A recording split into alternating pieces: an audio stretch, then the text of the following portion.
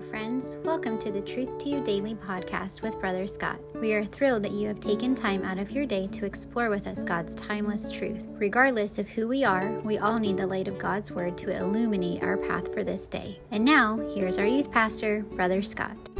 Hello, and welcome back. It is Tuesday, October the 24th. I want to welcome everybody back into our daily podcast and Bible study. I'm here with Brother Andrew. How are you today? Doing real well. Okay, that's great. And we are looking at the book of Acts, and I don't know about you, but my heart has already been challenged looking at these Christians, part of the early church, just so much that God was doing through them.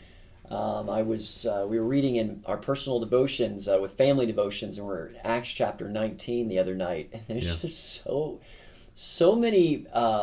Sometimes you have a whole narrative of one story in one chapter, but this was like a lot of small stories. I mean, people. There was a riot. There's a man that's possessed. There's all these amazing things that are happening in seemingly a short span of time. It's like, wow. Our ministry doesn't quite look like that today, and I'm sort of glad. I don't know if I want to be attacked by anybody that's under demonic influences. But anyway, so many exciting things happen in the book of Acts, and we're going to talk about some more of that today as we examine Acts chapter 10. But before we do, I want to go to Psalm 138 and verse 8. And this is the memory verse that hopefully you've been working on and meditating upon. There's so many great things we learn about our Lord in this verse, but Psalm 138 verse 8 says this: "The Lord will perfect that which concerneth me. Thy mercy, O Lord, endureth forever. Forsake not the works of thine own hand." One more time, Psalm 138, 8, and maybe you know enough of it now that you can kind of say it along with me. Here we go. "The Lord will perfect that which concerneth me. Thy mercy, O Lord, endureth forever. Forsake not the works of thine own hands." All right, Acts chapter 10. And we're going to be looking here at verse 34, and then I'm going to turn it on over to you, sir, and you can tell us what we're going to talk about. Acts chapter 10, verse 34 says this: "Then Peter opened his mouth and said, Of a truth I perceive that God is no respecter of persons." What are we talking about today? Well, talking about respecting people and being a respecter of persons. Now, those two phrases are very similar. Yeah. But there's an important difference between them. There really is.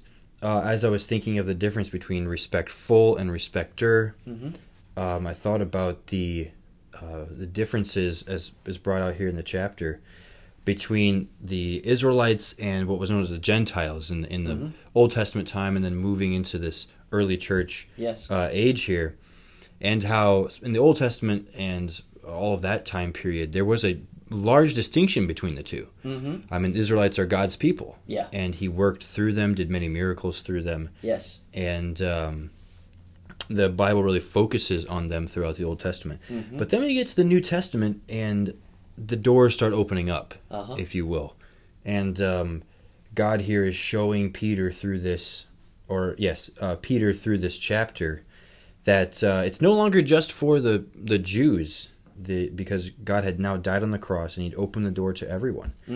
And Peter's trying through this chapter to wrap his mind around that and to understand that no longer is God only going to deal with just the Jews. He's spreading it out. He wants all to hear the message of the gospel. Yeah. It's good. All to hear about salvation.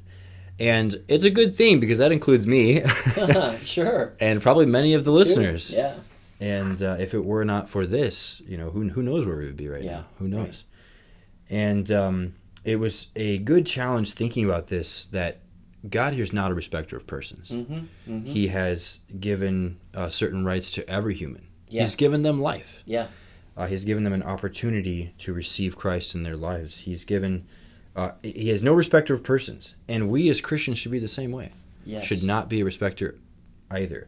We should be respectful of people, respectful of the life that God has given to them and the people that they are, and to realize that they're also a soul that Christ died for. Yes. It's not that we as Christians have some higher abilities that have been given to us, or we're somehow this higher being that God has created. We're all the same. Yes. God has created us all equal, all with life, and all with an opportunity to serve him with that life. And so as we go through and we see people that maybe are not as fortunate as we are, or not in our friend group or something like that, we should not have any kind of disdain towards them because of how they look or act or who they are. Yes. But realize that we need to have respect for them because that's another soul that Christ died for. Not be a respecter in the sense that we push them away and we have our little group of friends that we hang out with and we come to church and we kind of hide the message of the gospel with ourselves. Yeah. But to get it out there, share it with those that are around us. Yes. And, in that way, we can be like Christ, opening up the door of salvation to everyone. Amen. Amen. And, this is not something that you just see here. In fact, throughout the book of Acts, there's a little bit of a struggle going on. Oh, yeah. For the Jewish people. Yeah. Even so much, even a little later, when they start having some conversations about, okay, so does this mean that the Gentiles have to become Jews?